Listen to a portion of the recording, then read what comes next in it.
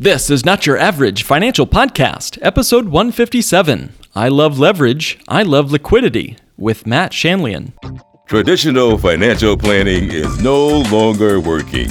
And in the new normal economy, your host, certified financial planner Mark Willis, invites you to join us as we engage the new and improved steps for establishing financial sanity. Be curious, be stable, be sane. This is Not Your Average Financial Podcast, helping you think different about your money, your economy, and your future. Well, hello and welcome to this week's episode. I'm so glad you are deciding to spend some of your very important time with me today. I understand how important and special these times are for me and for you each week. I think this week's episode will not disappoint. As usual, we have some incredible content to cover together today. Now, what if you had some news that would absolutely change or upend your friend or even a family member, their livelihood? What if it changed the basic trajectory of their life? And even more to the point, what if it absolutely rattled their worldview straight to the core? Would you still share that news? Would you still share that idea? Or would it, the weight of it all, just have you shrink back? That's my question I have for you today. You know, if you knew, for example, that you had the cure for cancer and you could take that news, but it would mean everyone had to stand on their head for a full hour every day, would you still share that news? I don't know, man, that's a tall ask, to stand on my head for an hour every day. I mean, that's the kind of thing that financial professionals are unwilling to share, but the not so average financial professionals are more than willing to bring the truth to bear, even if it means doing things different than what we're used to. And I would say our guest today is no different. Matt Shanlian has some news that I think will upend a lot of people's perspectives on their financial life, specifically related to their home. So who is Matt Shanlian?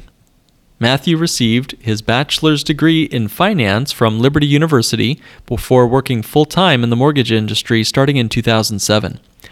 Matthew began as a loan officer assistant and has worked his way up to division president with Primary Residential Mortgage. Matthew is a nationally recognized speaker, a frequent podcast guest, and also serves on the board of directors for NIME, which is a nonprofit financial services education organization. These activities have helped him earn the achievement of being ranked by Mortgage Executive Magazine as a top 1% mortgage originator in America. In his time away from the office, Matthew loves serving in his local church children's ministry with his wife, Maria, and together they have 3 children, all with the letter M, guys. It's an M family, Miles, Millie, and Maverick. So I can't wait for you guys to get to know Matt Shanlian, a great guy, good friend, known him for many years. Take it away, Matt. Matt, welcome to the show. Hey, thanks for having me, Mark. So you're a division president with Primary Residential Mortgage, and you work on financial strategies with your clients and even financial advisors and their clients all across the country. So let's just get all the way into today's headlines. What the heck is happening in the mortgage market? Tell us what's going to happen in the next 6 months. Just get that crystal ball out. Yeah, I'll do my best to share what's happened in the last 4 months and where I see maybe things that are where they're heading. I'm not a big conspiracy theorist or doomsdayer, so don't worry, there's not going to be any sky falling at the end of it. But with everything that's happened with this pandemic, leading into the pandemic, probably the 30 days leading into the pandemic where really we started to see shutdowns, was the mortgage industry saw rates drop pretty quickly. We saw towards the middle of fourth quarter last year, they dropped. Then they settled, and then they really dropped. If we were talking last summer, 12 months ago, interest rates were in the high 4s to low 5% for 30-year fixed. Now we're locking loans 12 months later in the high 2%, low 3%. And so that is a big shift in our marketplace, a humongous one, historically speaking. So that was going on, and then we had a global pandemic. And so what happened was a lot of hand-wringing started really early, because last time we had a pandemic, or we'll call it a financial pandemic, Fannie and Freddie and a lot of the governing bodies in the lending industry did nothing. They acted like nothing was going to happen. The market will correct itself. And that's why we saw the big, mortgage crash in the late 2000s. And so this time it was different. They were very proactive. And so immediately Fannie and Freddie started restricting products, restricting guidelines, raising minimum credit scores to qualify. So a lot of people that had loans maybe even in process were actually told that they couldn't finish their loan because Fannie and Freddie were trying to make sure they weren't manufacturing new mortgages that would go into default early. And so there's all of these changes that happen literally snap overnight. There are things like some banks said, we're not doing any more refinances right now. We're only going to process purchase loans because they didn't want to make these refinances for people who are losing their jobs in the coming months because of this pandemic. So it's a good thing because rates are low that we're busy. But economically speaking, financially speaking, the reason rates are low is that there's a pretty dim outlook on our economy over the next 12 to 18 months. With everything going on with this pandemic and the stock market being very volatile over the last 3 to 4 months, record highs, record lows in the same week sometimes. And so when you have that kind of volatility, there's a lot of people that are seeking some safety, some guarantees, some shelter from what's happening out in the real world for their finances, for their retirement. And so that's keeping rates really low because there's a lot of volatility in the other markets. And so when we see that the track looks like values of homes are staying pretty flat to good, meaning we're not seeing a downturn in value. So we're seeing this unbelievable amount of interest rate bottoming out in lots of value in homes. And so we're having a lot of families come to us right now. Maybe they've had some debt lingering for 10 years, credit card debt, personal loans, maybe student loans. Maybe, they didn't have a real financial plan for their kids to go to college or for early retirement or retiring.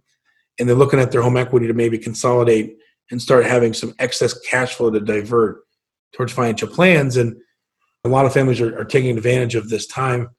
And so I think for the next 6 months, 12 months, it's hard to go past that. But I would say the next 6 months for sure. I think we're going to stay in some pretty good interest rate worlds in the low threes probably for a lot of products. And there's going to be this opportunity and for people, if you are servicing high interest rate credit card debt that you're not really paying off, you're just paying a minimum payment.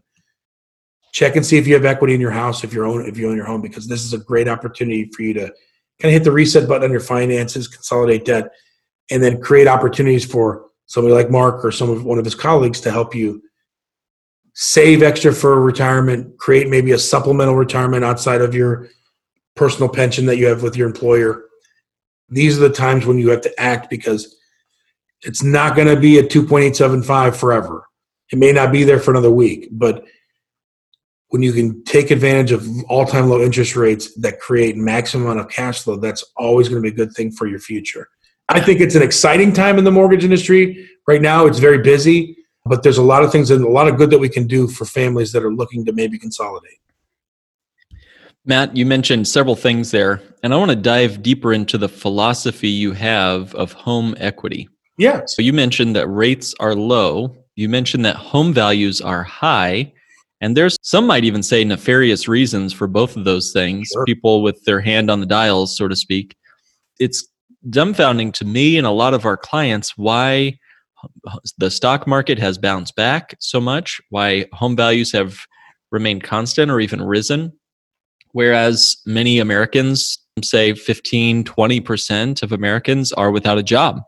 So that to me would say higher interest rates, lower home values. So speak to that, but then more importantly, tell us when it makes sense to use home equity and when we should keep that money in the drywall. Yeah. Wow. Great question. Yeah, I would consider what we're experiencing, and not just because of the pandemic, but a true anomaly in our markets because generally values and rates follow each other. So high values, high rates, low values, low rates. That's just a general. If you've been in the mortgage industry if you charted out for 30 years, you could see a general trend in that way. And what we're seeing now is this anomaly where, like I said, low rates, high values. And that's, to me, when there's an anomaly like this, is a time to take advantage of it because it's an anomaly in a good way for home ownership and home values. And so they have this equity position that is, I don't think, going to stay there forever. Or if it does, I don't think our interest rates are going to be there forever. And just a year ago, like I said, we were in the 5% range. And so a lot of this right now is artificial. There's just no other way to say it. Our government is doing things that are trying to stave off a recession as best they could. I'm not here to be a political person, so that's not where I'm even going to weigh in on that. I think of my philosophy overall is with home equity is that it should be used proactively. It should have a plan attached to it. So many times that people with their home equity, they use it reactively, meaning my neighbors just moved in and put a pool in, and now my wife is jealous. So now I got to pull some money out of my equity, so I put a pool in so I don't feel like I'm behind the neighbors. Or my kids want to go to college, or my kid's actually going to college, and you know what? I didn't really save for it, so without a plan, I'm just going to pull out a lump sum of money and pay it that way. I propose that we should have a proactive plan towards equity. We should use it as it accumulates for different things, whether it's debt consolidation or building wealth. There's opportunities all the time, I believe, in home equity. Are you looking at your mortgage annually? Do you have a good understanding of where you're at? A lot of times we'll talk to Mark's clients, and sometimes Mark will send us a client and he'll actually say, you know what, the rate's pretty good. Their equity position's pretty solid. I wouldn't do anything. But we're still reviewing that position annually to make sure that opportunities don't pass them by. And because life happens, everybody has a plan and job loss, or maybe on the other side, there's an inheritance and that was not planned. Making sure that we are always planning correctly for the future. Credit card debt is like crippling the American family. The vast majority of families that have credit card debt have about $15,000 to $18,000 in credit card debt. If you just make the minimum payment on that, you're not going to pay that off for another 11 years. And that's if you never use that credit card again in 11 years. And so credit cards are this hamster wheel that American families get on. And they're just dumping $3,000, $5,000, $7,000. You'd be surprised sometimes it's $2,000 a month into these credit cards because they didn't have a plan early on, and not to beat them up, but they had to use them for specific reasons, but there's no plan to get out of them. And all of that money that's going to those credit card companies on credit cards that have 15 to 20 to 25% interest rates is just killing their future retirement. And so we're saying you have $35,000, $40,000 in credit card debt, you're paying $700 a month, $800 a month on that. We can consolidate that debt and actually maybe even create more cash flow by lowering your interest rate. And we can free up $1,000 a month. And now you take that to Mark, and Mark, you're the professional. You know what to do with unmarked monies that can be helped towards retirement savings. You talk about a family 5-10 years down the road, the difference that can be made in their life because of that debt consolidation. It's enormous. Efficiency in your budget and using the mortgage to be the catalyst to create that efficiency. I see. Got it. It's a kind of a interest rate game. It's a cash flow game. Hey, I've got one debt. I've got credit cards, car loans, student loans, business debt on one pile over here. And on the other side, I've got this very low interest on my relatively secure asset, my home, although there's nothing guaranteed about home values. What's the risk of doing a cash out refinance? And define for our listeners what that is, and then tell us the benefits and then the risks of using our home equity to pay off higher interest debt. Everybody's situation is a little bit different. There's different things that families have, that one family may have that isn't hurting them. Another family may have that is absolutely crippling them. And so we want to take a per case basis on a lot of that stuff. But when we talk about a cash out refinance, very simply is you take the balance of what you owe in your home, and then you can pull out excess cash as long as you have equity in your home. And we can borrow up to 80% of the value of your house. Sometimes I am borrowing 80% and we're pulling out $200,000 because there's a need there with your financial advisor. Sometimes we're taking out $25,000, $30,000, $50,000 to consolidate debt and create cash flow. That's why we work so close with Mark because we want to make sure that every mortgage scenario is done correctly to fit that family's needs, because everybody has different makeups, has different futures, has different retirement plans. And so we're wanting to make sure that we're maximizing the opportunity. So paying off high interest rate credit card debt, I'm always a big proponent of that. I wouldn't do a whole refinance for $3,000 worth. But if you have 4 or 5 credit cards and you're over $10,000 or $15,000 and you're looking at it every month going, I'm not really paying this off. Mm-hmm. You need to get out of that cycle, get off that hamster wheel of just throwing money at a place like that, consolidate it and start throwing money towards your retirement. Because what I feel like, and I can harken back to when I was in college, my last course that I took for my finance degree, it was in global ethics. And my professor said, and we made us write this on the top of every paper we wrote, I love leverage and I love liquidity. And he said, if you can fall in love with those two things, you'll be successful in business. And I think you'll be successful in your personal finances. And I see so many families under leveraged, meaning they don't have any cash on the sideline to pay for things when things go out, like the heater or the roof. And they have under liquidity, which means they don't have any cash flow. They're not adding to any kind of security. All their money is in their 401k, a little bit in their checking and savings. And then when something bad happens, their real true savings account is Capital One, is American Express, is Chase.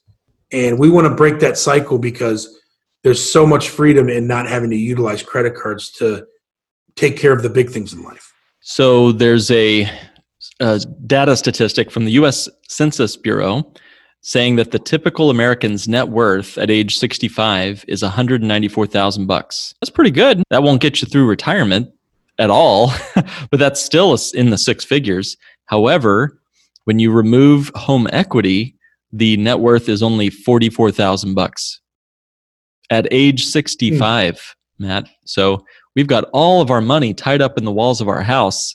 Now I'm curious, talk to us about HECM loans, talk to us about cash out refinances, talk to us about some of the strategies you offer our clients. We have different loans and different programs for different times. We're talking about the accumulation phase. So like we're saving for retirement. That's when we want to look at cash out refinances to consolidate debt, maybe even pull out lump sums to kickstart supplemental retirement.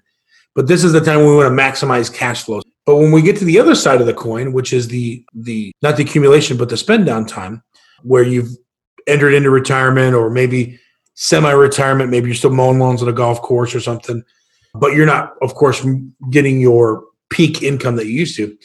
We look at the HECM program, and the HECM is I call the surgical term for a reverse mortgage. It's the same program, but the actual acronym is Home Equity Conversion Mortgage, which is a reverse mortgage. So over the age of 62, you're eligible for this kind of loan. And what it does is it allows you to either tap into your equity that you have available to you and not have to pay it back. Or if you still owe a good portion on your home, you're able to utilize the program to pay off your mortgage and not have a mortgage payment anymore, which would increase. Matt, I got to stop you there. That is awesome. So those two things that you just said should be like shaking the cobwebs off of many of our listeners, either for your own home equity or for your parents. So say that again. So we can do what with this equity once we're 62 years old officially? What can we do once we've built up all this money in our house? It's trapped in the walls of our house. What are our options at that point? Yeah, depending on your equity position, you're able to receive the funds of the home equity. You can get it in a lump sum. You can get it in a monthly payment. You can actually establish a line of credit, which means you don't take the cash day one. You leave it in your house, and it actually has growth to it. You can set up as a line of credit where maybe you don't need it day one, but at 64, maybe you need to utilize that to purchase a car, or maybe there's a medical procedure that you need to pay for that's outside of your insurance. And so what it is, it's access to the equity of your home where you don't have to pay it back. Now you can access your equity now in your 30s, 40s, and 50s, but every time you access it, you have to pay it back. There's a payment attached to it. A reverse mortgage allows you to do that without any payment. Or if you do still have a balance, we can pay off your mortgage, and so that you don't have a payment anymore. And when you get to the fixed income side of your life and your retirement, if you have a $2,000 mortgage payment, we can, liquidate that. $2,000 of post-tax money, Mark can tell you too, but that's a big deal for most families.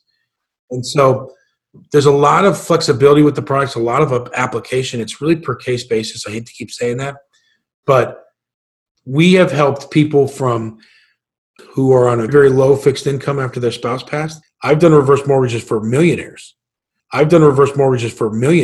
Literal still working full-time millionaires. I've done reverse mortgages for people who were millionaires that live in $2 million homes that don't want to leave the house they lived in for 40 years to go live in an assisted living facility or basically a hotel room. Matt, there's a lot of stigma attached to reverse mortgages in the world. I think it has something to do with late night infomercials. But dispel what makes this different than what maybe people have heard about or read about. I've read even many PhDs in retirement research. For example, Wade Pfau, who I quote pretty regularly on our podcast. And by the way, guys, kudos to you for listening to a podcast where we quote PhDs in retirement research. That's because of you guys. So way to go, guys. That's the revolutionaries who listen to our show, Matt. But why is it that we're talking about reverse mortgages as a tax-free stream of income, as a stream of cash where we can live in our house payment-free? Why does the bank offer this? How is this not a scam? Just dispel some myths for us. Our industry as a whole has really misunderstood the product up until about 7 years ago. For a lot of years, rightfully so, there was some bad blood in the community about the product because it was sold, like you said, a late night infomercial, a call center. Hey, I got a flyer in the mail. I called an 800 number and this guy told me I could take that Mediterranean cruise I always wanted to take if we just do this reverse mortgage, and they didn't really explain it. What they've changed over the last 7-8 years is there's been some added protections put on for the borrower. One of the things that they do is every reverse mortgage has a counseling step. So these families, the spouses or the single person have to actually go to a third-party counselor where they drill them on the product, make sure they understand what's going on. If they don't have the mental faculties to complete it, they won't let them do a mortgage. Or if I sold them on something that was really not true or a half-truth, it'll be brought up in that counseling session and they won't get a certificate. And so there's some great protections for the borrower in that. What happened in the last 15 years of the product where people were not really explained that you still have to pay your taxes and insurance because you still own the home. And so people sometimes didn't do that, got behind, and actually got foreclosed on because the product didn't have a counseling step where it explained all of those things. The industry let loan officers have the onus of explaining it. I think rightfully so that they decided to do this counseling step to make sure that everybody's on the same page and that it's not up to the salesman who, there's good and bad salesmen out there. We both know that, Mark, and some of them weren't doing a good job. And that's on our side of the street, I think, in our industry that we needed to clean that up. And so now we look at a product that a lot of people that said, I don't want reverse mortgages are going off of information that's very stale. You look at FINRA up until 4 or 5 years ago, which FINRA is a governing kind of licensing body in the financial services industry, had the reverse mortgage as a last ditch only type product. That was their official stance on it. It was like, hey, if you absolutely have to do it, you can do it, but I would not, that's got to be the last stone you turn over. In the last 4 or 5 years, they've now changed it to a viable option. We have guys like Wade Pfau who are publishing papers and writing books about the validity of the product with a financial plan, because the one thing that they didn't do over the last 20 years until about the last 7 years is do what we do. Is there was no financial advisor present in that conversation. So when Mark has a client and we talk about a reverse mortgage, not only are they getting the product knowledge from my side, but Mark is going to use his knowledge from the financial services side to make sure whatever transaction we do fits the financial plan and it's going to help them succeed in their retirement. It used to be just sold, like I said, at an infomercial, and it was up to the borrower to understand how it worked. And so there's just so much more care in the product. I don't solicit reverse mortgages direct to consumer because I think that it makes more sense personally to have an advisor be on board with it, be planning with the proceeds and understanding it, because that is going to ensure the success of that family and the financial plan when everybody's on the same page. And so do your research with reverse mortgages if you're looking to do one. You can call us and we'll give our information at the end here. We'd love to run quotes for you, but it's really important. It isn't something that everybody should have, I don't believe. I think there's some people that don't need it, but I do believe that more people do need it than I think society believes. And so we'd love to run numbers and just make sure that you understand everything that happens with this loan in your financial plan. And if it doesn't fit, we don't want to do it.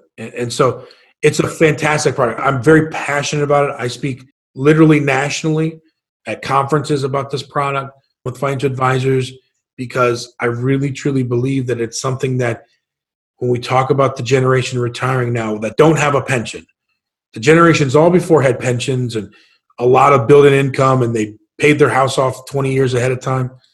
This generation's retiring with mortgage debt. They're retiring with regular debt, credit card debt. Did your grandparents have credit card debt? No. This generation is going to retire with credit card debt. Student loans too. Yeah.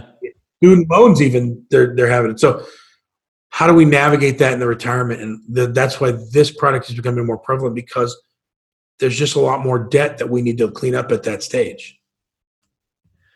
Okay, I'm looking at a example of what a reverse mortgage might be for somebody. You tell me if this is even in the ballpark, Matt. This is your bread and butter, not mine. But let's say if my home is appraised at 500 grand, let's say I'm 65 years old, I've paid off the house. What kind of even ballpark numbers could I expect to get annually, monthly, under current rates and everything? If I was wanting to live in this house for life, is there even a rough number of what someone might expect?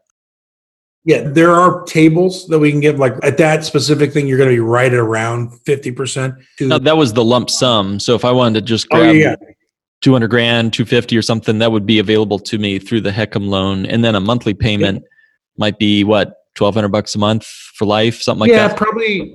I would say around $1,000 to $1,200 a month, just putting this off the top of my head. But what I would talk about with you, Mark, with your client is if it's not needed, like you do the reverse mortgage and open up that big availability of equity, if it's not needed, you can leave it in that line of credit and that will grow. So at age 70, you'll have access to like $350,000 of your home. And then you look at either taking it out as a supplemental retirement stream or taking it out to protect other monies that are being managed by your financial advisor. It's all tax-free. The money, that's one thing we want to make sure we say that out loud. The equity out of your house that you extract for a reverse mortgage is tax-free. It's not earned income. And so when we're talking about, do I want to pull from an IRA where I got to pay tax on the gains or a tax-free equity account? A lot of times we want to go to that equity account first so you can maximize your efficiency in the monies that you're spending. The HECM is a conversation of its own because there's a lot of ways that you can utilize it. That's the other thing that changed in the last 7 years is they introduced the line of credit option. It used to be just this big lump sum. And now they've really created some nuance to the product that's been able to help people with actually a good amount of retirement savings. Mm-hmm. But they know they want to retire in that house and that's going to be their last home.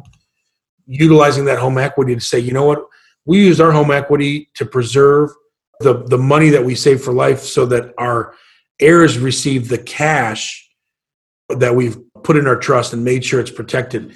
I'd rather give them a fully funded trust than a $500,000 house that needs new carpet, new paint, and the lawn mowed until you sell it. You got to pay a realtor 6%. You just don't have that many kids wanting to buy or inherit, I should say, this old house, so to speak. Most of them, maybe 1 in 100 might, but I'd say most of the children that I meet are more interested in a check from the bank when mom and dad pass. And that's what happens with the reverse mortgage, correct? Kids get first rights to the equity or to purchase the home. If they don't want to buy the home, then they just get the rest of the equity. Am I incorrect there? There's no change until both spouses pass. The first kin, so the kids basically, if they're still around, or the first generation after them, they can buy the house at the current value plus or minus 5%. So you basically pay 95% of the value of the house if you want to buy it. They can sell it. So if there's equity to be had in the house, they can put it on the market, just like if any other sale. And if there's $100,000 of equity, they would sell it and then split up the proceeds of that. Or let's hope that their parents lived so many years that now the loan on the house is more than the value of the home. the kids can just flat out walk away. There's no recourse for the next generation. There's no recourse for probate.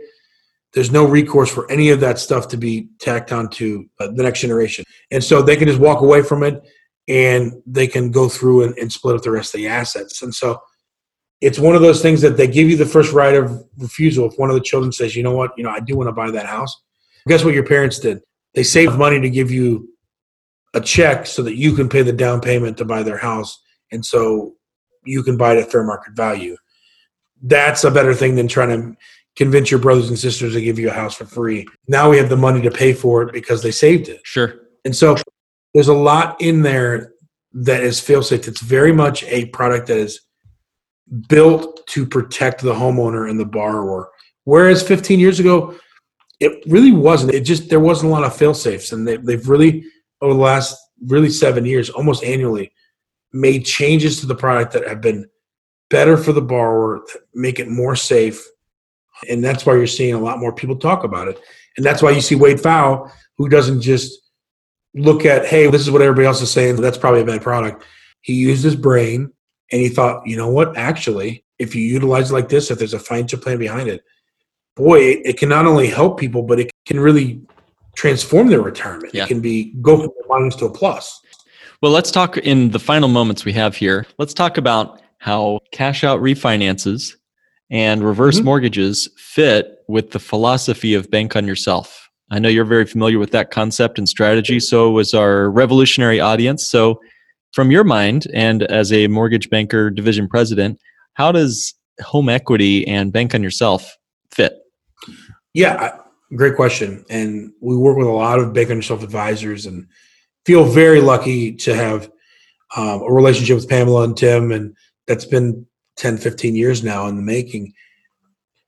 The reason that we have the same philosophy is that truly I know the bank on yourself, and I won't act as if I'm expert in that arena like you are, Mark. To me, it's about cash flow. How much money are we budgeting and sticking to it, and how much cash flow can we create that we are saving into vehicles that have liquidity, that are leveraged with death benefit if bad things happen, but also the ability to take money back out or loan against in an efficient manner.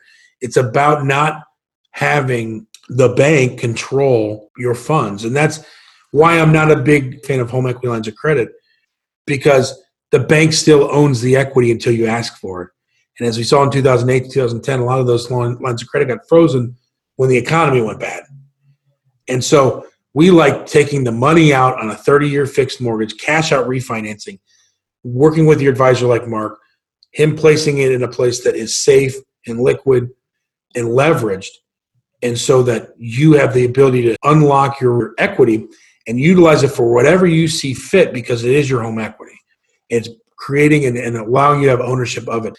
Home equity is really built two different ways, and it gets torn down in some ways, because equity is built, yes, when you make a mortgage payment, but it's also built when the economy is good.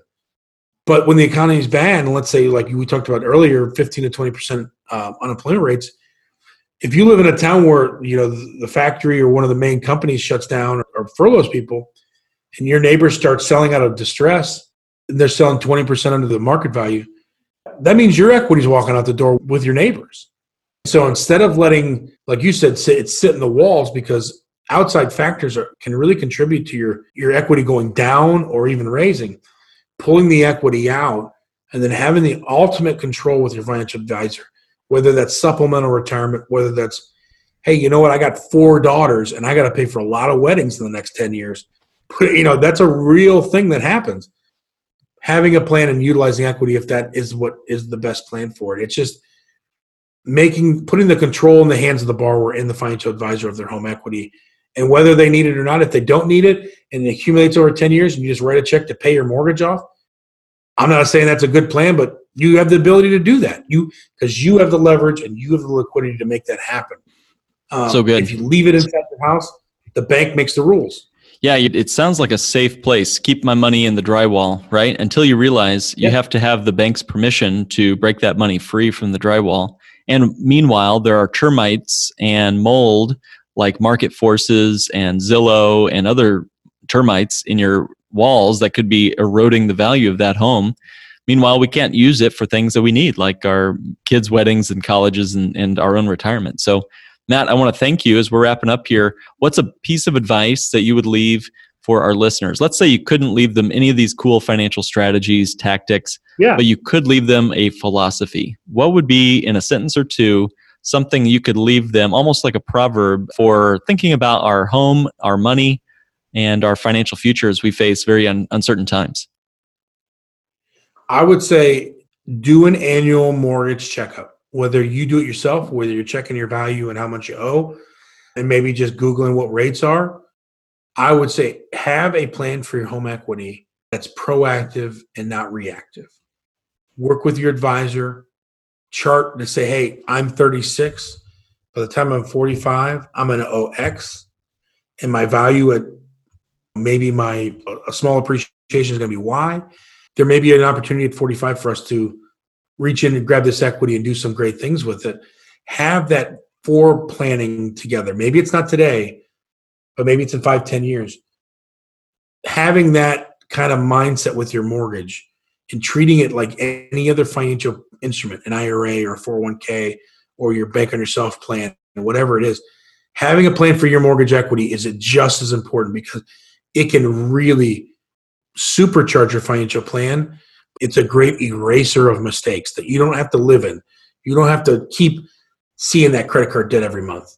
You can liquidate that, start saving money, and start moving in the right direction. And so my proverb is proactive over reactive with your home equity. Try to talk about it with your advisor and try to come up with a plan, because, man, that kind of stuff, dipping into it 1, 2, 3 times over a 30-year period, you're talking about with the growth that you can have, couple hundred, $500,000, sometimes $750,000 worth of wealth you can build by doing that. So good. Matt, thank you for being on our show today. No problem. Wow, what a powerful episode. And again, it just helps to start thinking. And my first takeaway from this episode was a reminder to start thinking proactively about my own home equity.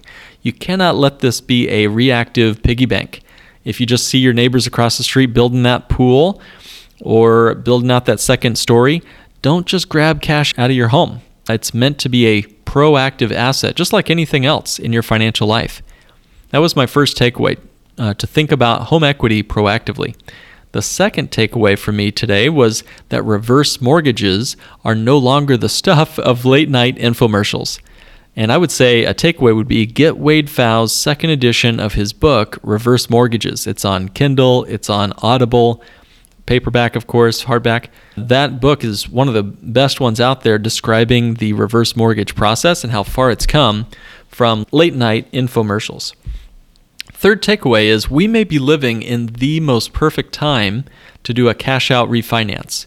Now, if you're not old enough to do the reverse mortgage that we mentioned in this episode, and you still don't want to keep the money of home equity in your home trapped in the drywall of your house, try looking into a cash out refinance. It might make a lot of sense. Now, we're in this very strange phase of the real estate cycle right now where home prices are high and mortgage interest rates are low. And we're helping quite a few clients right now through our firm. One guy in particular is harvesting out $80,000 of home equity out of his house, and he plans to put it into a bank on yourself type policy to kickstart his plan.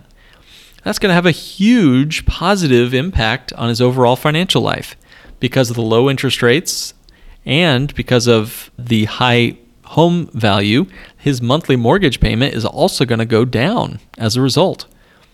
How cool is that? So the fourth and final takeaway, if you'd like to talk about any of the real estate strategies mentioned on today's episode, give us a call. We're at 1-800-962-9141, or you can hop on our calendar at nyafinancialpodcast.com and then find the button that says Request a Meeting. So thank you again, Matt, for coming on our show. Now to the listener shout out, my favorite time of the episode where I get to brag on our super cool audience. Jay Berlin 2 says, great financial podcast. The podcast highlights a great multifaceted financial vehicle and also talks about decisions and mindsets around money. very honest and transparent. And thank you, Jay Berlin, too, for that great review. Finally, I want to mention our upcoming live episode that we're recording, Profit First and Bank on Yourself. What about those two topics have you heard about before? Have you read The Bank on Yourself Revolution yet by Pamela Yellen? Have you read Mike Michalowicz's Profit First book? Did you realize, and could you start to hear those neurons sizzling in the back of your brain, letting the two concepts roll together of profit first and bank on yourself? If your family or your business are a cash-eating monster, there's a way to use the principles and practices of profit first with the Bank on Yourself strategy. And I don't think anyone out there is talking about this, but we want to absolutely bring this content to you. And as part of our dear revolutionary, not-so-average audience, we are wanting to get it to you first. The best way you can do it is to register for the event, which we will have a link to the sign-up form in our show notes. The event is Saturday, September 12th, 2020 at 11 a.m. Eastern Time, 10 a.m. Central. And by the way, if you're not already getting our episodes delivered right to your inbox, what are you waiting for? Don't miss the amazing free content that we're giving out each week. Our email list also gets you on for live calls, office hours, and our Q&A with me and other esteemed guests we have on our show. So to do that, just go to nyafinancialpodcast.com/subscribe, and you can be subscribed to all of our episodes. So thank you very much for joining me for another episode of Not Your Average Financial Podcast, helping you think different about your money, your home equity, your economy, and your future.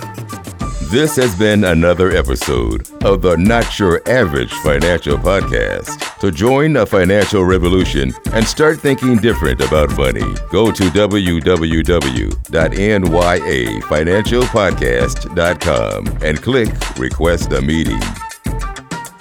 The topics presented in this podcast are for general information only and not for the purposes of providing legal, accounting, or investment advice. On such matters, please consult a professional who knows your specific situation.